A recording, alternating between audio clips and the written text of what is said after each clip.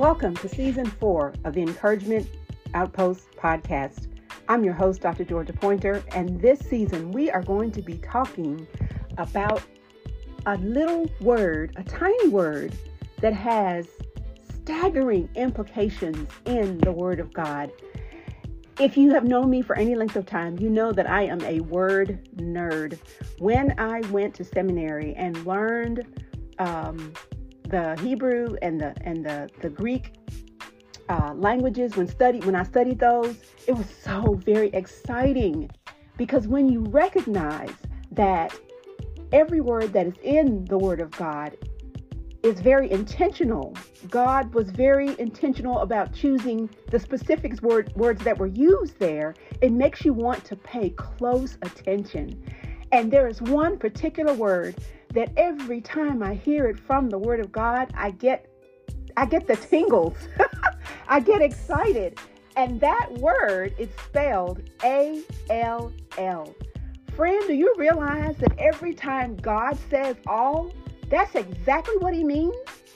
Now, we humans sometimes can use that word, but we don't really mean all, right?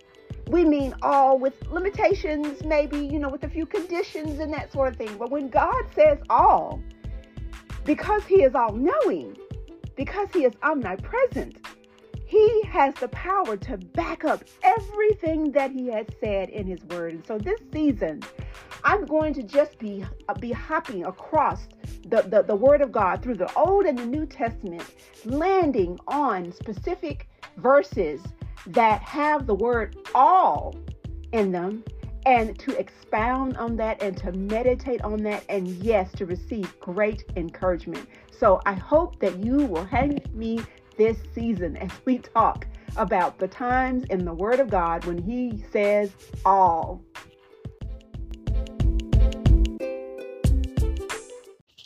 My mother is a very generous soul, and she loves to have her daughters come to her house to pick up food. Sometimes it's canned goods, sometimes it's fresh produce, things like that. And she's got several daughters. She's got 5 altogether. 6 daughters. I have 5 sisters. She has 6 daughters altogether. And so she tries to divvy things up, amongst us according to our likes and dislikes. And sometimes I will go to her and there'll be something in a box or something, and I'll say, now, how many of these do you want me to have? I have a love for canned apricots. And so she gets those from time to time. And I'll say, how many of these do you want me to have? Because I don't want to take too many, right? And sometimes she'll go, just take all of them. Now, if she says all, that means I can just take the whole box, right? She means for me not to leave any. And that's always an exciting thing when she says for me to take all of something, especially when it's something that I really, really love, like canned apricots, because I have a compote that I make that's so delicious. And so I enjoy that. So let's think about how much more exciting it is and how much more wonderful and rich it is whenever the Lord uses the word all. I'm going to be going from different verses throughout the Bible, throughout this series. And some of them will call us to a greater commitment to God. Some of them will call us to a greater sensitivity to his love. Each one of those alls will provoke, I hope, something in us that makes us want to be more like Christ, and that will cause us to see him in his glory in a deeper way.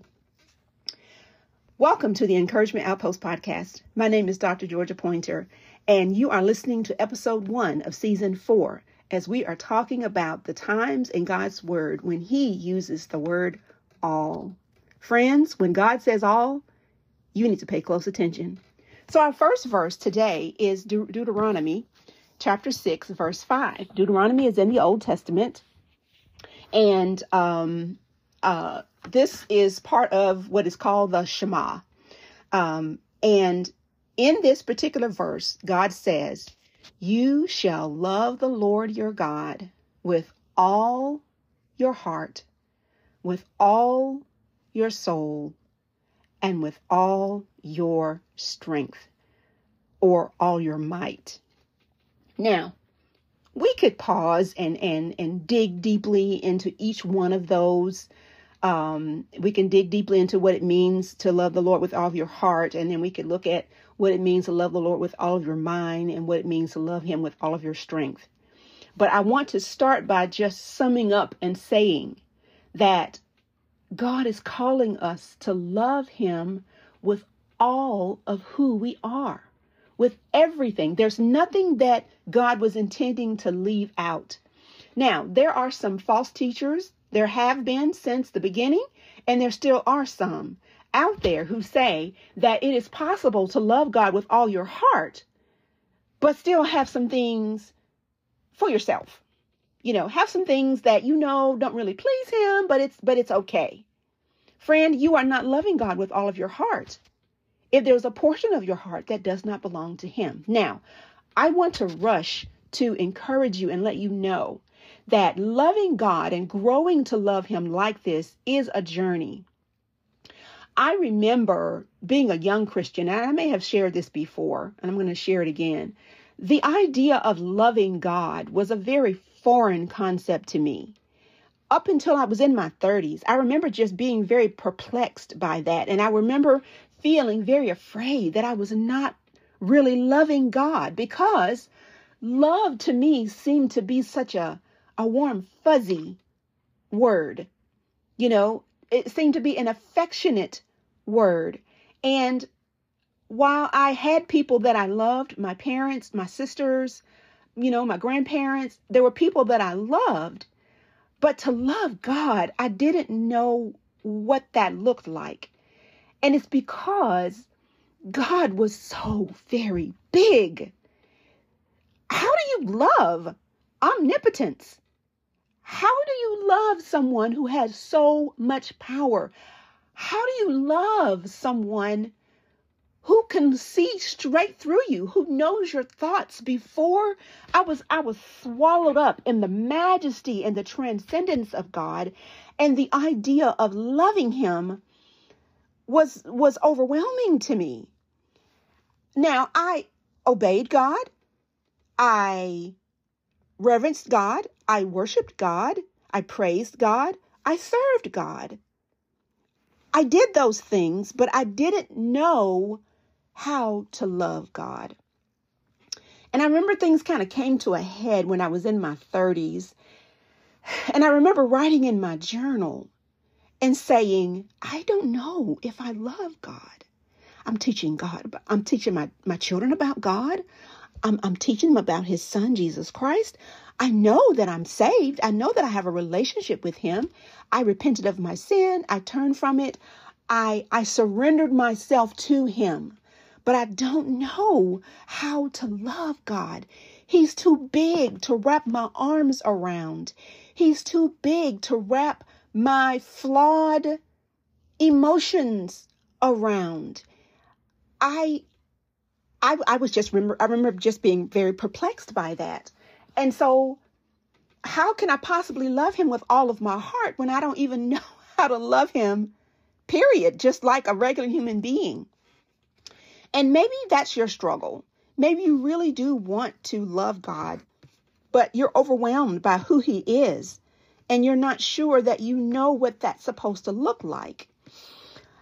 The thing that helped me was to look at Jesus Christ, his son, to look at him in his humanness in the pages of the in the pages of the Gospels. That's Matthew, Mark, Luke, and John. Those 4 books, the first 4 books in the New Testament are called the Gospels. And they tell the narrative. 4 different authors tell the narrative of their experience with Jesus Christ and the things that he said. They walked with him on earth. and things and one of them, I believe it was Luke, he went and did interviews of people who walked with Jesus while he was here on earth. And suddenly, reading the Gospels and seeing the personal touch that God the Son made on people, my heart began to love him. And you know that Jesus said, if you've seen me, you've seen the Father. So if you love me, then you're loving the Father also. So what I'm saying is that it took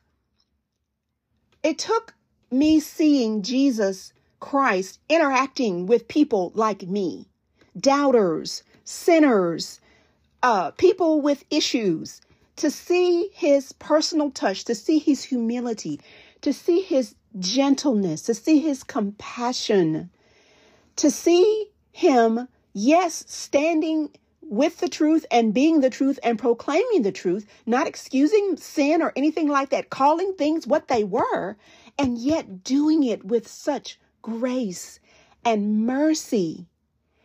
And my heart expanded, and I began to love God and to love Jesus. Now, granted, that was still an emotional thing, and I want to be clear that love is not just an emotion. Love is also a decision. And you know, when your child, for example, is being a brat, you know, talking back, being disobedient, being undisciplined, you know, you've got to love them enough not to let them get away with that. You've got to address the issue, even if it's going to hurt their feelings, even if it's going to make them uncomfortable for a while. Love looks beyond the immediate gratification or the immediate pain and does what needs to be done, because we're not just loving them in the moment, especially when we're talking about our children. We're loving them for the future self that we're trying to help them to be disciplined, to be self-controlled, to be kind, to be the opposite of whatever it is that they're not being in that moment. You see what I'm saying? And so love is it's a verb. It's something that you do, and it's something that you decide you're going to do. And genuine love, agape, God's love, loves with the best intention of the object of that love. And so I learned that love is that it can be an emotional thing, but it's also a cerebral thing. It's a decision that you make. And you, Christian friend, are going to be growing and expanding in your love for God for the rest of your life. Recently, I came across, I had an issue that God decided it was time to deal with in my own heart. And I remember the Lord basically saying, Georgia, do you love me more than this particular thing? And I had to, in a very embarrassing and humbling moment, have to say to God, no, I don't love you more than this. I want this more than I want you. And I know some of you are going, oh, no, you didn't say that. But you know what? God already knew it. He was asking because he wanted me to see what was already in my heart. And he didn't condemn me because of it. But he brought me to a place where I was able to say, Lord, I don't want to love this more than you. I want to love you more. I know that you're supposed to have first place, I know you're jealous to have the place in my heart that this particular thing is occupying in my heart. And I need you to help me with that, Lord. I need you to help me. And that's the thing, friends. God already knows how much you love him. He knows how much you don't love him. He wants you to know it, and he wants you to surrender the pieces of your heart to him that are not yet his. And sometimes, friends, we have to ask the Lord to pry our white-knuckled hands off of whatever that little idol is that is in our heart. And so God is calling us to love him with all of who we are. Is there an aspect of your mind that you reserve for yourself? If your mind were a mansion full of different rooms, are there certain rooms that you do not feel comfortable inviting Jesus into? God wants full access, my friends. He does. And I know that makes us feel very vulnerable sometimes. Sometimes that may make us feel small. But God is never out to belittle us. He wants to reveal things to us so that we will cry out to him. So I encourage you, friend, to search your heart. There's a verse where it says, "Search me, O God, and know my heart. Try me and know my thoughts. See if there be any wicked way in me, and lead me in the way everlasting." He wants you to make that kind of an invitation to him. And the exciting thing is that as you grow, your love for God will expand as you experience more of him, as you open his word and you see him in all of his glory and all of his beauty and all of his majesty and all of his tenderness and all of his grace and all of his mercy. I'm telling you, it is really hard not to fall in love with Jesus when you're in his word and seeing him reveal himself to you. So if you see that you don't have all of your heart or all of your soul or all of your mind or all of your strength on the table with God, don't skulk away and hide in shame. Offer it up to him and say, "Lord, I believe, but help my unbelief. Lord, I love, but there's some aspects of my life that are not very loving. I need you." And friend, you're going to be on a journey. You're going to be on the operating table, so to speak, the rest of your life. So don't feel condemned, but just recognize that we're all on the table, and he is searching us and examining us and calling us to love him. And friend, nobody who has ever surrendered all of themselves to Jesus has ever regretted it. Nobody really takes a loss when they give everything that they are to God himself. Now, is there vulnerability? Yes, there is. Because when you give God all of your heart, you also give him all control. Ooh, we don't like that, do we? But y'all, control is an illusion. Really, how much do you really have control of? And the things that we don't have control of, guess who we come into for control? We're asking God to take control because we can't. So when you see, my friend, that there is an aspect of the all that is not there, come to God and say, "Lord, you already knew it was there and you love me anyway. I'm so thankful." And I invite you to make my heart more yours. I really do want to love you with all of who I am. When you surrender your heart and your mind and your soul to God, then, friend, you become his responsibility. He becomes responsible for all outcomes. When you make decisions that deny your flesh and decisions that are for the glory of God and in obedience to him, then he's responsible for your reputation. And people who have an issue with your decision, you get to pass the buck and say, "I belong to him now. If you have an issue with this, then I encourage you to go to my master, because I no longer belong to myself. I am no longer my own. I have been bought with a price, and I am going to glorify God in my body." So that is our very first look at the word all. And by the way, This verse also appears in, I believe, in Matthew, Mark, and Luke also. And so this is still a New Testament principle, and it is something that God is always calling on us to give to him. All of our heart, all of our soul, and all of our mind. If you've been encouraged by today's episode, I hope that you will share it with a friend. I hope that you will encourage them to surrender their hearts to Christ as well. God is calling all of us to do that, and our lives are always the better for it when we surrender to him. Thank you so much for your time and attention today. God bless, and I will see you for the next episode of the Encouragement Outpost podcast.